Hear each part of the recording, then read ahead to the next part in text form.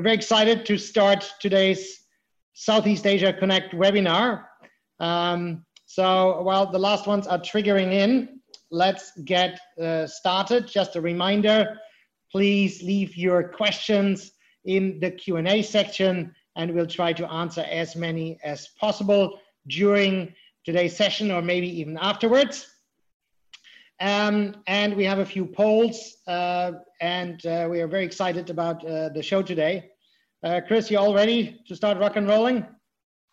Yes, it's just wonderful to actually do this for the first time. We've been talking about it for quite a while, and a couple of things around some of our prizes. So the person that asks the best question will get selected and we'll get a joint consultation with Lars and myself. In addition, we would be translating this into Mandarin. So this is actually going to be one of the few webinars that would reach the Chinese market in Mandarin as well. Fantastic. Good. So let's just keep nobody waiting any further, and let's get started. Welcome to Southeast Asia Connect. This webinar and podcast series is for founders and investors and people interested in the Southeast Asia startup ecosystem, where we're connecting Southeast Asian ecosystem players with the world. The series is brought to you by Precious Communications and Northridge Partners. Together, we've worked with hundreds of startups, VCs, and other funding vehicles in the region and beyond. We have some fantastic guests today to talk with us. My name is Lars Födisch. I started Precious Communications. I'm the co-host, economist by studies, but startup lover by passion, and worked with over 300 startups and supported over $10 billion of M&A activities from a PR and communications point of view. The real money man is Chris. So my name is Chris Tran. I'm the head of Northridge Partners. We're based in Singapore, but cover the region. We work with technology entrepreneurs all across Southeast Asia to raise capital, grow their companies, and at the right time exit. So we're just simply delighted to provide this program today. We're aiming to do three things in terms of all of our webinar series. And that's number one, to showcase some of the best entrepreneurs and the wonderful startups that they're building. Two is to basically show them the money. So who is investing right now? How do you get in touch with them? How do you make sure that your messaging is right on so that you can actually make those connections? And then three, just to declutter, some of the noise out there. So grow to learn, let's work out what is really actionable. How can you listen to some of these shows that we have and make sure that you walk away with something quite tangible. Good. And we're kicking it off with today's topics. And today's topics is looking into, I think everybody has an opinion on that. It's crisis time. And every crisis produces winners. And some of today's giants in the space are actually yesterday's survivors. If you look at Amazon or PayPal, whose destiny was forged during the crash of 99.com bubble, or Alibaba after 2008, or today we know Zoom and Netflix seem to be some of the big winners. But if I say winners, of course, COVID is a massive tragedy for health, for economies, for small businesses. So when we use the term COVID winners and losers, it's really about the business opportunity out there and how you deal with the situation. Are you passive? Are you grabbing the opportunity and really making the best of it? We have fantastic panelists to share with us their point of view from the money side, from the startup side, and we're looking into who will be the winners, what are the trends deciding who's on the winning side, and what are the winners doing differently, so that we also can learn how can we adjust and be on the winning side of these very, very interesting times. So who are we spending time with today, Chris? Wonderful. So I'm just simply delighted to introduce Nicholas of Cathay Innovation, and he comes from the money side, having recently raised $550 million for his fund, and also Andrew, CEO of Busy. So Nicholas, if you don't mind, a little bit of an intro of both Cathay and then yourself, please. Certainly. Thank you, Chris. So I represent Cathay Innovation. We are a global investment platform. So we do venture capital and also private equity investment through our affiliate Catech Capital Group. So we're based in the US, in Europe, in China, and now in Southeast Asia. We typically invest at the Series B and Series C stage of the company. And we have the particularity of being invested by a number of large Fortune 500 companies. So we help them work with startups and understand what's happening in the world of startups, the innovation coming from startups. So we just opened our Singapore office and we started to invest in the region. And I'm really thrilled to be here to provide some of the initial feelings we have about Southeast Asia. Wonderful. And Andrew, excellent to have you here today. So just a bit of a background on yourself, and can you talk to us on Busy? Introduce us to Busy. Yeah, thanks, Chris. Welcome, everyone. Thanks for taking the time joining the webinar. So my name is Andrew, CEO and co-founder of Busy. So Busy is actually an integrated end-to-end digital supply chain platform, essentially serving brands on the supply side. And on the demand side, we serve the MSME retailers who represent 60% of GDP and employs more than 90% of labor force in Indonesia. So essentially our platform allows brands to connect directly to MSME retailers while allowing this MSME retailers with better economic outcome through transparent commerce. A little bit bigger on myself, I started my career in sell-side advisory before moving to the buy side, and then and essentially to the real sector at Jakarta with Astra International. I was there for 2 years before making the plunge into tech startup. I was actually one of the founding members of mbiz.co.id, which is a B2B e-commerce e-procurement platform. So now I've been part of Busy since 2017. So actually today marked exactly 3 years as part of Busy. Fantastic. And to get everybody busy, we're starting a poll right away. So we can just launch the poll to get a little bit of an idea. What's the feeling? How long will the impact of COVID-19 last? That's a lot of discussions we have all the time, right? Do we have the sharp V-shaped recovery in Q3 onwards? Is it the slower one? And Singapore, for example, will only come out in 2021. What's the new normal? So a quick question, how long will the impact of COVID-19 last? 6 months, 9 months, or forever? Unfortunately, I can't vote, but I can talk about it. So if we can just quickly get our distinguished guests to share their thoughts about that. Hopefully not forever. I mean, it will change things. And that comes to the point that we'll also touch on today a little bit, Chris, right? What's the new normal like? Yeah, absolutely. So first, the man of the hour, Nicholas, congratulations again on the amazing $550 million raise. You've been busy in addition to raising money and making, if I understand correctly, your first 2 new investments in Southeast Asia.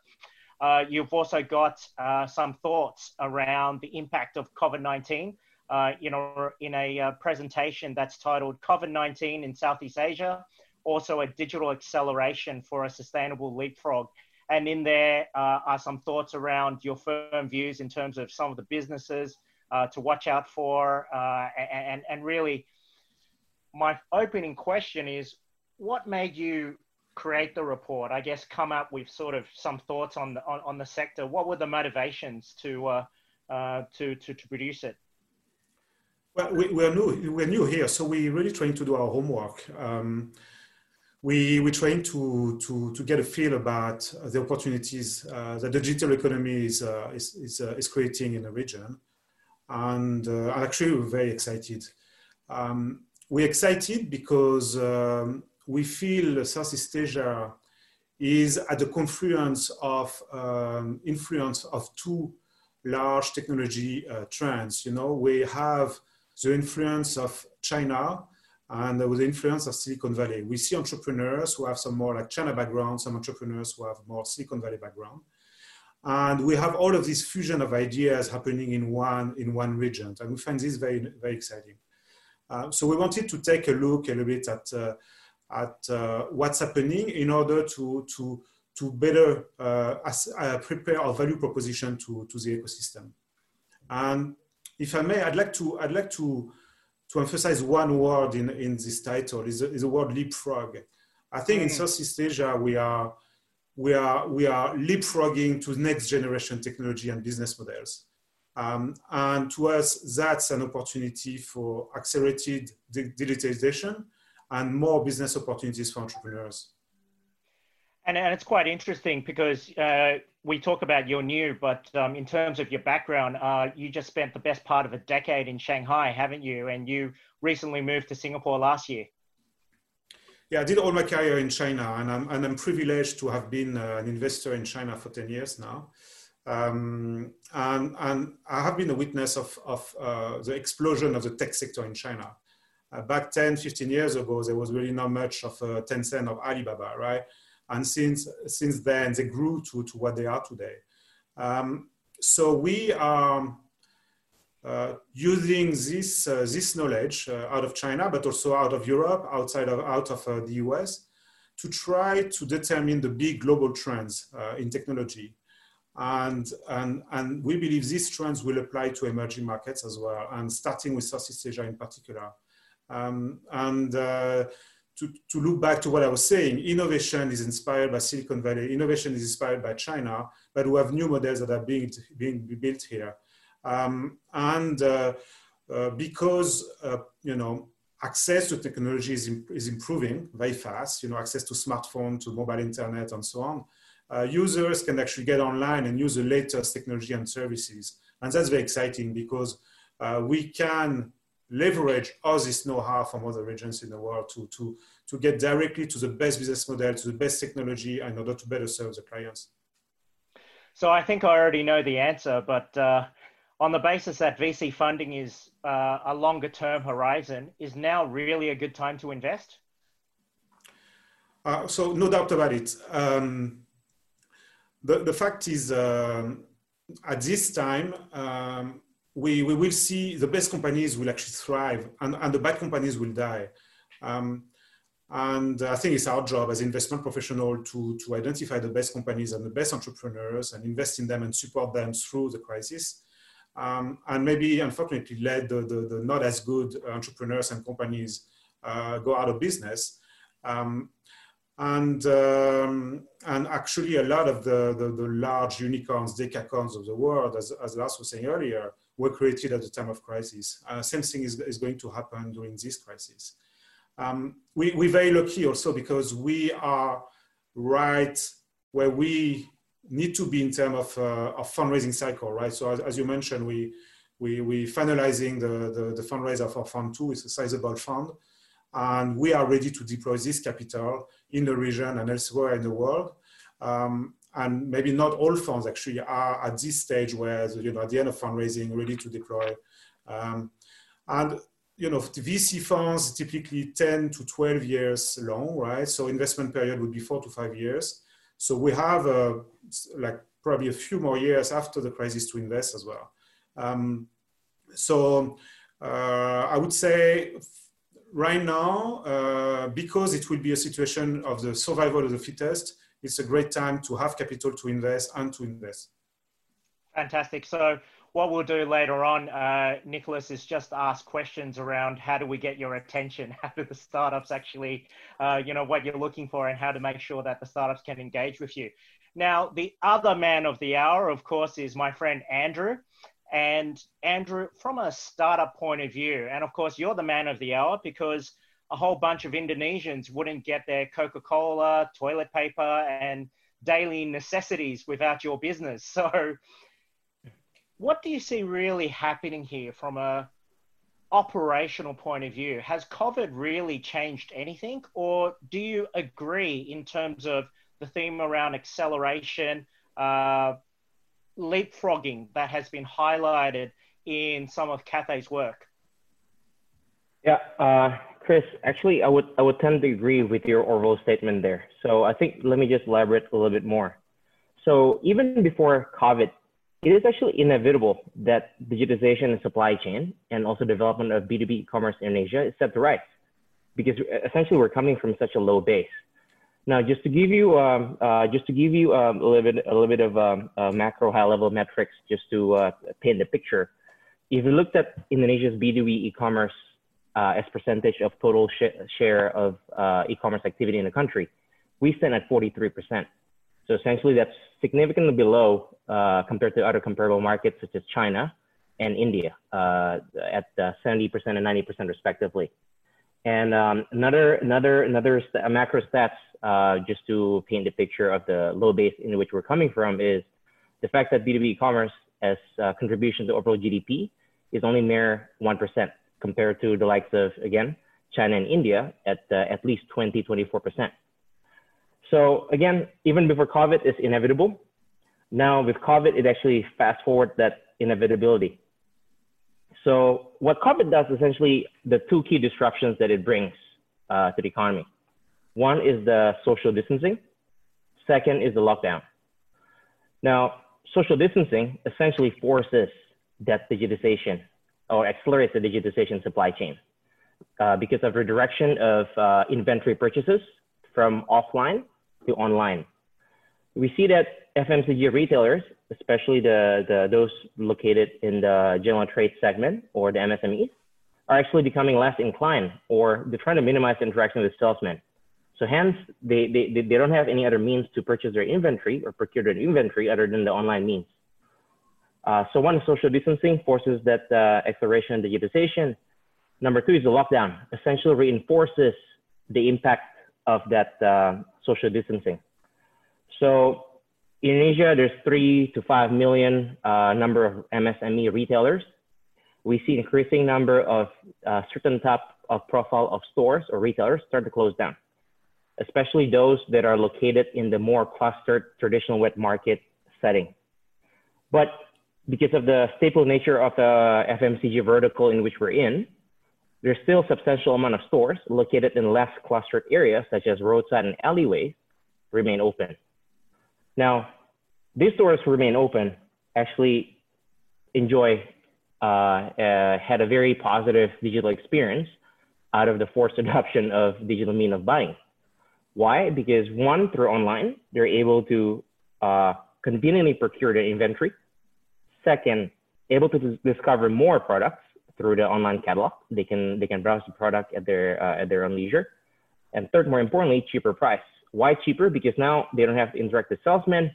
So then there's a cost savings that is attributed to the fact that the salesman is absent. So yeah, those are the things that we've seen in the past 2 months or 3 months. You know, Lars, it's quite interesting when we look at some of these B2B models. Everyone talks about e-commerce being a winner. But when you look at B2C, typically a lot of trust and, you know, a lot of getting people on board has been through a lot of discounts and financial incentives. I guess what has really happened in Andrew's business is, you know, Andrew, you're getting a lot of people that are just forced to use you because there's no choice, and you're building trust by being there and enabling them to transact and enabling your ultimate end user to get what they need during this time. So it's quite an interesting change. Nicholas, back to you. If we think about previous cycles, and when we had 1999, it was when Microsoft, Amazon came out stronger. That was probably the genesis of the broader platform economy, looking at the creation of these networks, right? And then when we look at 2008, it was around no longer owning assets, being asset light, utility being very important, and how can we grab access to things without having to pay for it? It was a post 2008 thing where it was around utility and better affordability and fractional sort of ownership utility. Now we're in 2020. Are there specific themes that you're seeing around this particular downturn, and which internet-driven businesses that would come out stronger? Certainly. I think actually we're observing a massive change in behavior. And actually this change in behavior is going to hurt some industries a lot, and they're going to benefit some other industries very much. You know, we're all working from home, we're learning from home, we're buying from home rather than going to a physical place. So the way we entertain ourselves, the way we educate ourselves, the way we consume, all of this is changing. so of course, the sectors are benefits. Where we talked about Zoom, you know, they moved from, I mean, the daily active users grew from 10 million in December to 300 million now. So, and you see like Twitter, like Jack Dorsey telling that everybody can, from Twitter, who works at Twitter, can work from home from now on forever. That's a massive paradigm shift, right? So all of this, you know, we're going to have an increase in collaborative tools, CRM tools, digitization, and I completely agree with Andrew, you know, about the impact on lockdown and distancing, social distancing on retail, but also on supply chain and so on. So I'd like to me, actually, what's going to happen is beyond digitization, because as Andrew was saying, digitization is happening. It has been happening before COVID, and the trend is here. However, I think now we're going to see the necessity to use advanced technologies to improve operations even more. What do I mean by that? Actually, I believe like technology like artificial intelligence, for example, once you have the foundation for digitalization, you digitalize your process, you collect data, then you can use algorithms and artificial intelligence to improve a lot of businesses. Give you two examples, right? So healthcare. So obviously healthcare will benefit, right? I mean, people are sick, unfortunately, and need to be cured. So we have telemedicine, and which is the first layer, like digitization for the industry. But there's also a whole new world that is being actually created around creating like finding a solution for the virus, like finding a cure, finding a vaccine. And you see more and more of the pharma companies, the healthcare providers, and the startups, in particular startups that develop artificial intelligence, working together to try to find a solution to solve that, to cure the virus. And I think we're going to see a whole new world of AI startups that are going to appear in the healthcare sector. And I think Singapore, as a matter of fact, is very well positioned for that. I'll give you another example about education. Clearly, you know, we do classes online. And actually, you know, back in China, education has been a very hot sector for quite a while already. Billion-dollar companies, decacorns in the edtech space. But as a matter of fact, education has a scaling problem. The more users or students you have, the more professors you need to have, and then the user experience is not that great. Actually, you can use artificial intelligence to get rid, or let's say to avoid the need to have too many professors. You can have algorithms that will listen to the students, automatically correct the students, and help the student progress automatically without any human intervention. And in that aspect, AI can really supplement or replace the professor. That's particularly true for languages. And we see many companies like that already appearing. So to me, beyond digitization, there's a whole additional layer of automation and artificial intelligence that is appearing and that is actually catalyzed by this crisis. Thanks a lot, Nicholas. Really, digitization is just skimming the surface, isn't it? Apologies, Lars. Just a quick reminder for everybody to please post your questions in the Q&A function and upvote those that you want to more urgently see answered. Yeah. Nicholas, you just spoke about China briefly, and you spent a decade there. So China is at the forefront of the recovery journey.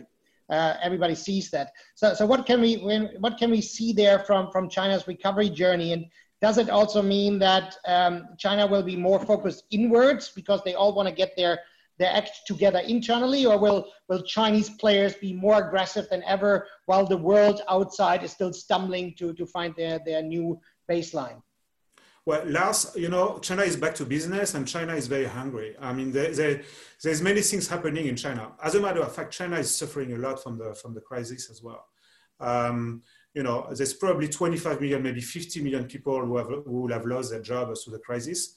I mean, we don't really have the data, but just thinking about white collars that probably represent 25 million people, then you have the millions, tens of millions of workers whose factories actually are not going to be able to run to capacity because of the collapse of global demand.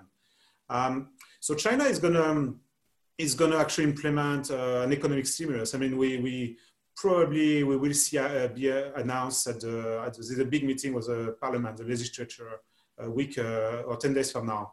And we expect China actually to announce an economic stimulus. And in the past, every time China faced an economic crisis, they tried to relaunch growth through investment. So they build highways, they build airports, they build fast train and so on. Okay. But so this time actually there's going to be something else. So with what's happening regarding to trade tensions and the very important willingness of China to develop indigenous technologies, we're going to see a lot more investment in technology development and deep tech. China has even launched a big program called China Standards 2035 that aims to create, the technologies of the future in China. So that means behind that, there's going to be massive amount of capital from the different kind of institutions, which will attract entrepreneurs because there's a market, there's basically the government who's buying, all the ecosystem who's buying, and we're going to have an accelerated actually willingness to develop technologies in China. So what does that mean? We're going to see definitely a lot more, let's say, opposition between China and the US, which we started to see with trade tension, but it can get even worse. And but China has the capability to scale actually its ability to develop innovation. So there is some I mean, there is some tendency certainly in the future for China to look inwards because domestic consumption actually is helping more of the product to be consumed locally, so maybe less dependency on export. But also, we also see some willingness of the MNCs to delocalize or relocalize outside of China. And I think there's an opportunity for Southeast Asia here to maybe build factories, and we've seen about Apple going to Vietnam and so on, right? So Vietnam in particular is well positioned for that. I would say, thanks, yes. Nick, as we move on from China to other markets, Chris, you wanted to jump in. Yeah, sure. So, Nicholas, thanks for your perspectives.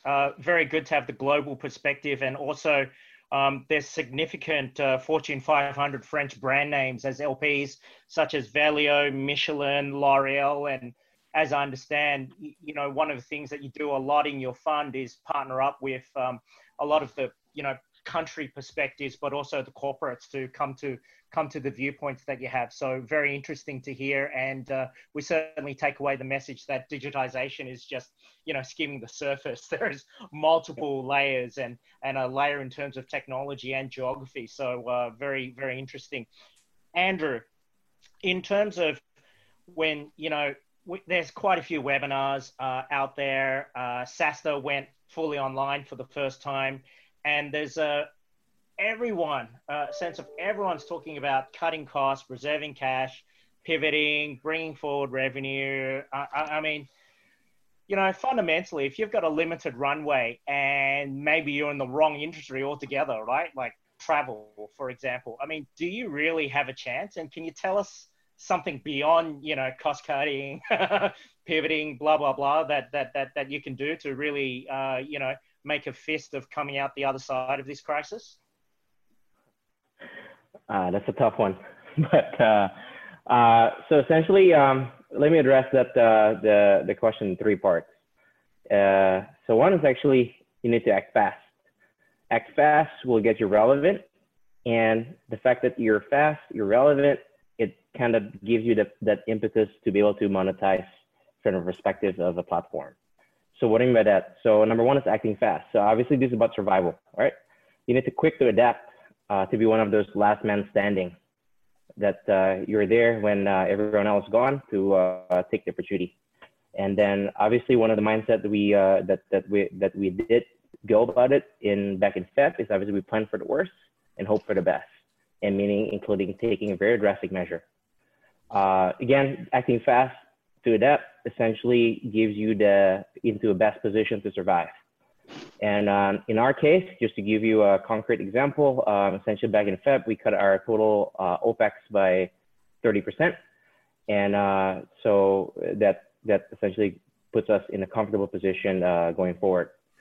Now, the fact that you survive, you're there, you're around, essentially you become relevant for your customer, both on the supply side, brand, and the demand side, the MSME retailers. The fact that you're still there serving your customers, it actually increases your attractiveness to the wider audience of brands and retailers beyond your current ecosystem. So again, acting fast to survive, being relevant, actually gives you that driver to monetize. So I think the fact that we were able to minimize the disruption in the platform, but as well as the offline partner that we work with in our platform, the past month or 2 months, we're actually able to obviously develop our business and partner with leading MNCs brands such as Coca-Cola and Reckitt Benckiser. Essentially, we're appointed as the Indonesia first digital distribution partner nationwide for them. Essentially, distributing their beverage product as well as healthcare and home hygiene through digital means. And that essentially minimizing, or if not avoiding, the disruption with their incumbent other distribution partners. So essentially, by and large, acting fast, be relevant, and monetize essentially enable us to build trust from stakeholders of our ecosystem. And essentially, this is the foundation in which we're looking to build upon going forward as we envision that B2B commerce is poised to growth, and we want to be a protagonist there. Okay, fantastic. So we touched briefly on Indonesia, and Nick, you just were about to talk about Vietnam. We have a few questions on who are the Southeast Asia countries to come out as winners out of this situation. So Nick, what's your take on Vietnam and how they're coming and their startup ecosystem is coming out of this situation? Yeah, so I mean, first Vietnam reacted very quickly and very well when the virus appeared. So I was always still in lockdown. The cases are much less than many other countries, and it's good because it means the country can bounce back faster post-crisis. Vietnam is a very exciting market for several reasons. So first, actually, there will be a shift of manufacturing into Vietnam from China in particular. So that's a great opportunity to create an ecosystem of, either phone makers or chip makers. And usually when you have big players like that behind, you have entrepreneurs who create businesses around these technologies. So that's one thing. Second, actually, Vietnam has a long history of entrepreneurship and I would say a very good pool of talents, developers and so on. So I think all of the ingredients are present in Vietnam to create a very exciting startup ecosystem for the coming few years. Okay, fantastic. Let's do a quick speed round between Andrew and Nicholas. I'll just throw a choice to you and you just give me a quick answer and just a few words why. So growth countries to focus on, Indonesia or Vietnam? Andrew, I would be surprised if you say anything else than Indonesia, but why?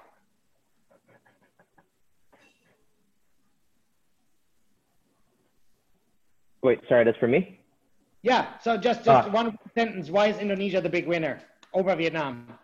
Well, obviously, just stating the most obvious, it's the size of population, demographics, and the fact that we're almost at the J curve in terms of digital adoption.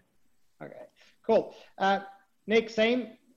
Indonesia over Vietnam as the best bet? Can I say both? Actually, I think both are interesting. These different dynamics. Consumer internet, definitely Indonesia. A little bit of more deep tech and maybe more B2B stuff, I would say Vietnam. It depends what you're looking to do. Q3 focus for startups, optimize or invest in growth already? Who want to go first? Optimize. Optimize. Yeah. Same, optimize. Yeah. Earnings, profitability over growth and market share. Okay. EduTech or health tech? To me, health tech is more fundamental. Kids are going to go back to school. There is a lot of content available. But health is about helping people and saving people, saving life. And the virus is here to stay for a while, unfortunately. So I think health tech. Okay. Andrew, same? Yeah. Okay. Where's more investor money now coming from? China or India? I think that would be China. Yeah. There's a massive amount of capital coming out from China that are looking for a destination. I agree. Okay. So when are we seeing the next Southeast Asia unicorn coming? And which country is it coming from? Or the next few? Any bets? I'm not nailing you down on names. So most likely Indonesia, the size of the market, the dynamism of the consumer internet sector, maybe something around fintech. Okay. Indonesia, place to be. Andrew, lucky man. We have a lot of great questions. The poll earlier said on how long will the impact of COVID last? Over 50% said 9 months, 1/3 is forever. I think one third forever is the new normal, but it's 9 months. So just wrapping this segment up. So when is the right time to shift from optimize and manage to lead and invest into the next phase of growth? 9 months, does it mean Q1, Q2 next year? Do we have to wait that long? Nicholas? Well, I think actually before the virus, we broke something, right? We broke the model a little bit with what happened with some completely insane valuation of startups and why they were burning crazy cash. So on the top of this crisis happening, we will see a lot more rationality into everything, into the operation, the focus on unit economics. Since the virus is probably here to stay for quite a while, I think there will be a lot of focus on profitability, exactly like Andrew said. And we see maybe there's going to be another wave of flow of capital coming from quantitative easings all over the world to relaunch the economy. And that may create another bubble, but for now, that would be the focus. Okay. Andrew, agree? Yeah. So I think, look, I mean, if I were to address that question in the context of Indonesia specifically, I think for us, the government will start phasing out or start easing the lockdowns and social distancing starting from next month. And they go by 2 to 3 week offset. Now, knowing that, I think we expect that things will eventually start to recover in Q3, end of Q3, and going to Q4 onwards. So with that, obviously the fundamental focus still remains on revenue, earnings, profitability, but we need to start augmenting that initiative with a certain degree of proportion of growth, anticipating Q4 into the Q1 next year. Okay, fantastic. So we heard a little bit, and I think we can learn even more about what makes winners. And I think we have to find a little bit more out on that. But we have fantastic questions here. So I think we'll start with a few questions. Chris, you wanna kick it off on the Q&A part? You're on mute. Still.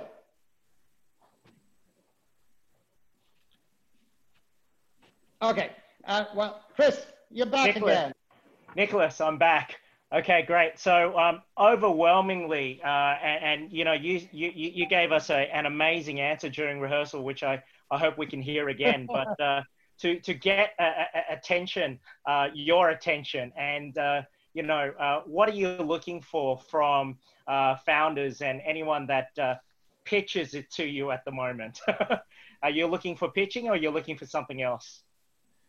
Well, right now, I don't want to be pitched. I want to be reassured because I have a very clear idea of what I'm looking for in terms of project, technologies, products, strategies.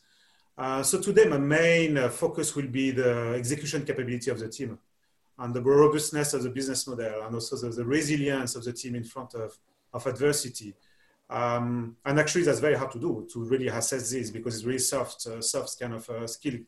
But I mean, marketing is great, but I've seen, I'm lucky because I've been through some crises before, right? I started to invest during the last great financial crisis. So I think right now people will be the most important parameter. Fantastic. And that brings us to, I think, the top question right now already there from Joseph De Leon. Any guidelines on choosing whether to double down or let go of an investment as a result of the crisis?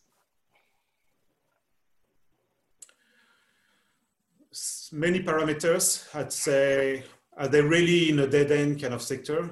Because some sectors, they will take forever to recover. Or is it something they can do to pivot or change the business a little bit, or maybe grab new opportunities? And does the team have the flexibility to do that with the, unit economics that makes sense? Is there some is it more like traditional, like more classic consumer internet thing, where there are a few barriers to entry versus something with some intellectual property you can actually protect and use to build something else? So no clear-cut answers. I think there's really a matrix of parameters that we use to see. But in the end, if it's about refinancing or providing more capital to startups, we usually don't do it ourselves. It's a syndicate of investors who come together, and means there's a common agreement by the syndicate that the company is worth selling. Okay, good. Chris, you want to do the next one? Yes, I've got another question from the audience, and it's from Andrew. Andrew, you work in a seemingly complex sector with a lot of players in the broad B2B, e-commerce, logistics, supply chain space. Given so many players, some of them have received significant amount of funding. What's your strategy for succeeding at Busy? Okay, so let me comment. So actually, the segment that we're in essentially is big enough for others, and that's a massive understatement. Just to pin you, just to back that statement is, based on publicly available information out there, it is estimated we have 3 to 5 million MSME retailers in Indonesia, dispersed throughout 17,000 islands. Right now, you take example one of the leading FMCG brands with the biggest reach to those retailers, i.e. cigarettes. At most, they cover 25% of these retailers. So essentially, there's 75% up for grabs. And that tells you that there's a significant number of retailers and as well as brands that have yet to jump to the digitization bandwagon. Next is, obviously, the sector is, it has a shorter path to profitability. I think quoting one of the, again, public available information right there by Macquarie, without knowing the detail of the company operation, but there's the matchmaking platform in India, IndiaMart, subscription revenue, which is not even tied to GMV, but almost 90 million, 23% EBITDA margin, positive net income, and cash from operations. So I think the sector is big enough, it's profitable. So I think how we're looking at tackling this particular sector is 3 things essentially. One is the end-to-end integration with offline operation. Second, Nick touched upon it earlier, which is essentially the surface of this whole digitization, is the back-end automation. Third is the ecosystem-based business model that we have. So the end-to-end integration with offline operation, essentially, it's our holistic way of looking that for you to be able to address the supply chain problems, it's not merely just having a platform and portal or application that enables you to order placing and order taking. You need to be able to empower all the stakeholders in the supply chain, i.e., the warehouse operators, the financial processing that's happening in the background, in the back end side of the distributors, and then the delivery operations, the fleet managers, and the more important thing is Salesforce. Why Salesforce is still relevant, because obviously in the context of the nascent nature of our B2B, sometimes a physical touch point still there and still matters. And for us to be able to get there while minimizing disruptions is being able to empower the salesmen to still sell their product, but then capture it through digital means. Next is the backend automation, right? So yeah, order taking great, order placing great, but what's the value add for distributors, in terms of efficiency? So you need to be able to have a platform that essentially addresses that automation that delivers,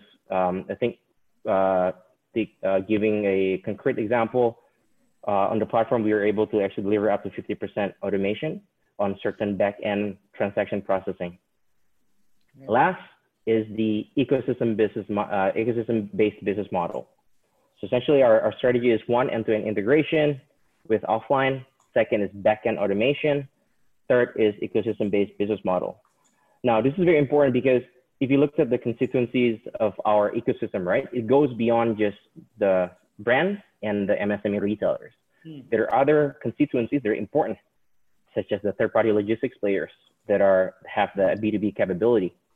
Second is the digital wallet players, the likes of be able to partner with GoPay, OVO, Dana, and more importantly, our SOE's own Link Aja, to facilitate our drive into cashless transactions.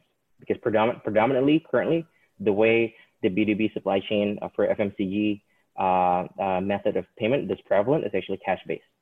And last is the important constituencies that we're looking to extend our ecosystem to is the MSME-friendly financial institution.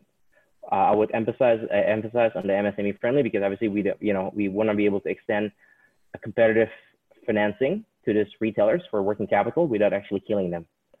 So this whole ecosystem base actually allows us to be able to realize avenues for monetization beyond just one. So again, those how we looked at it.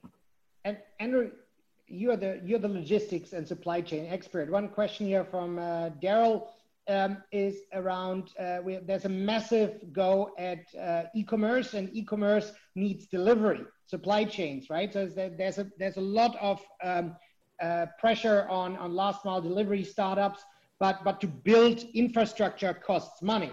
So, and maybe that's also related to Nick and Andrew at the same time, maybe with a quick answer.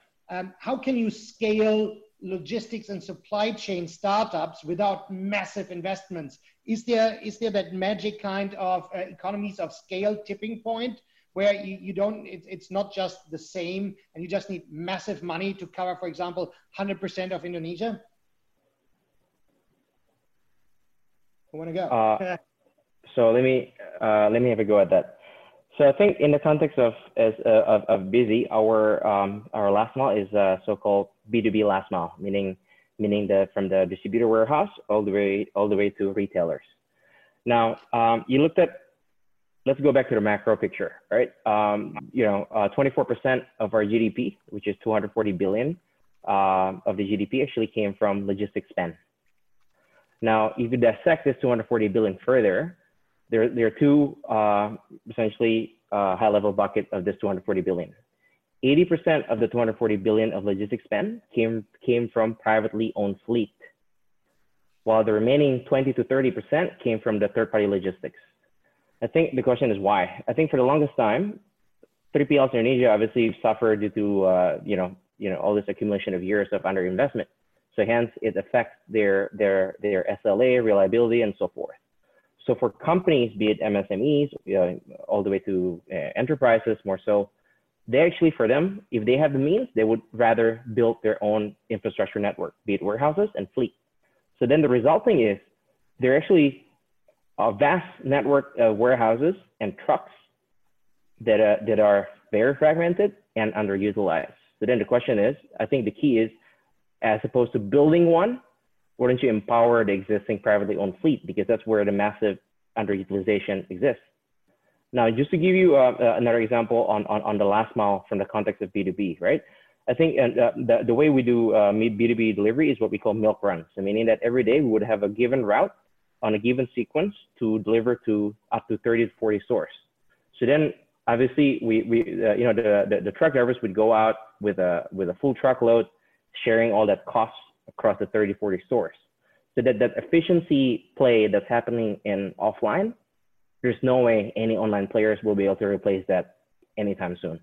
That efficiency been built 20, 30 years. The logistics spend as percentage of the transaction order in our platform accounts at most 2%. versus, Okay. yeah.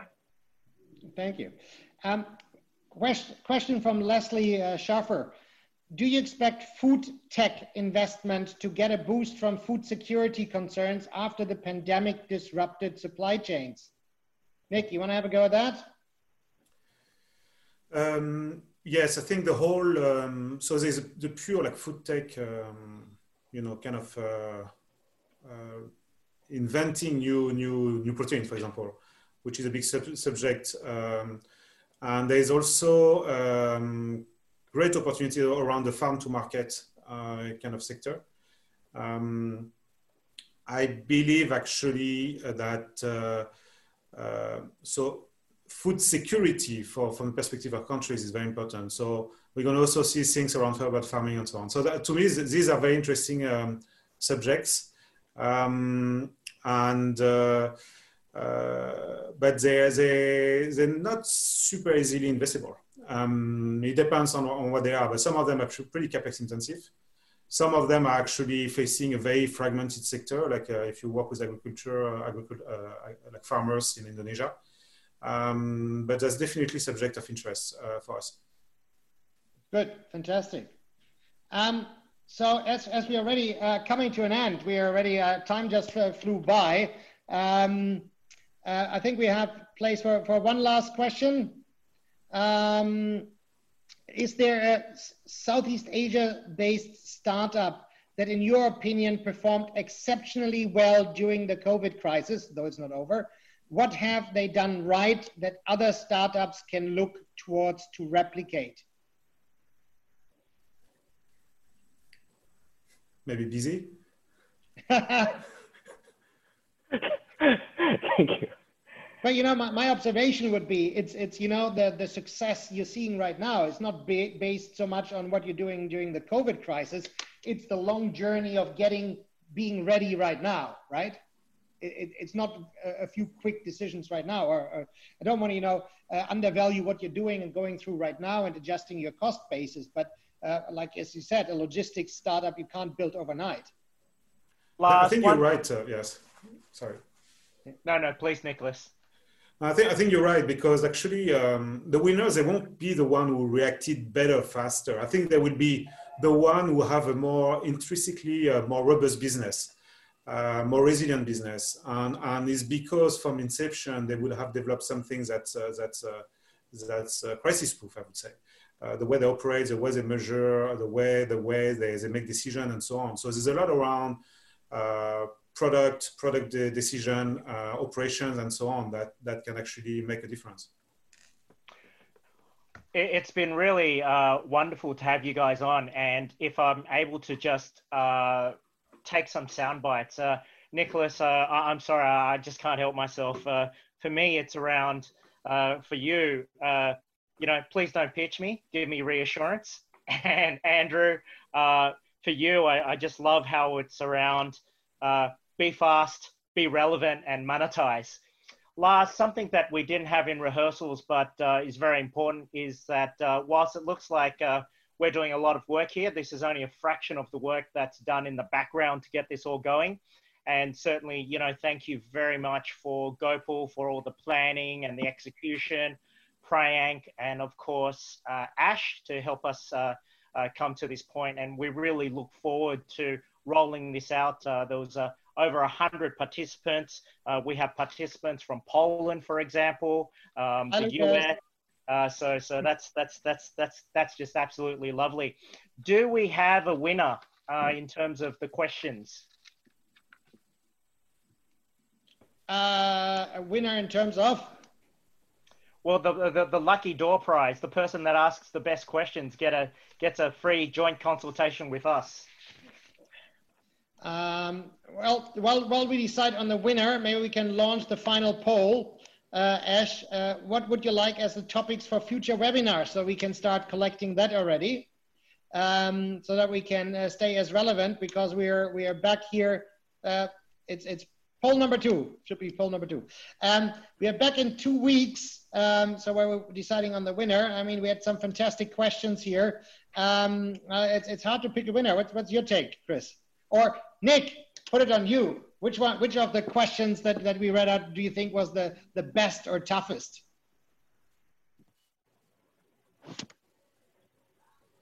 I know that's not fair.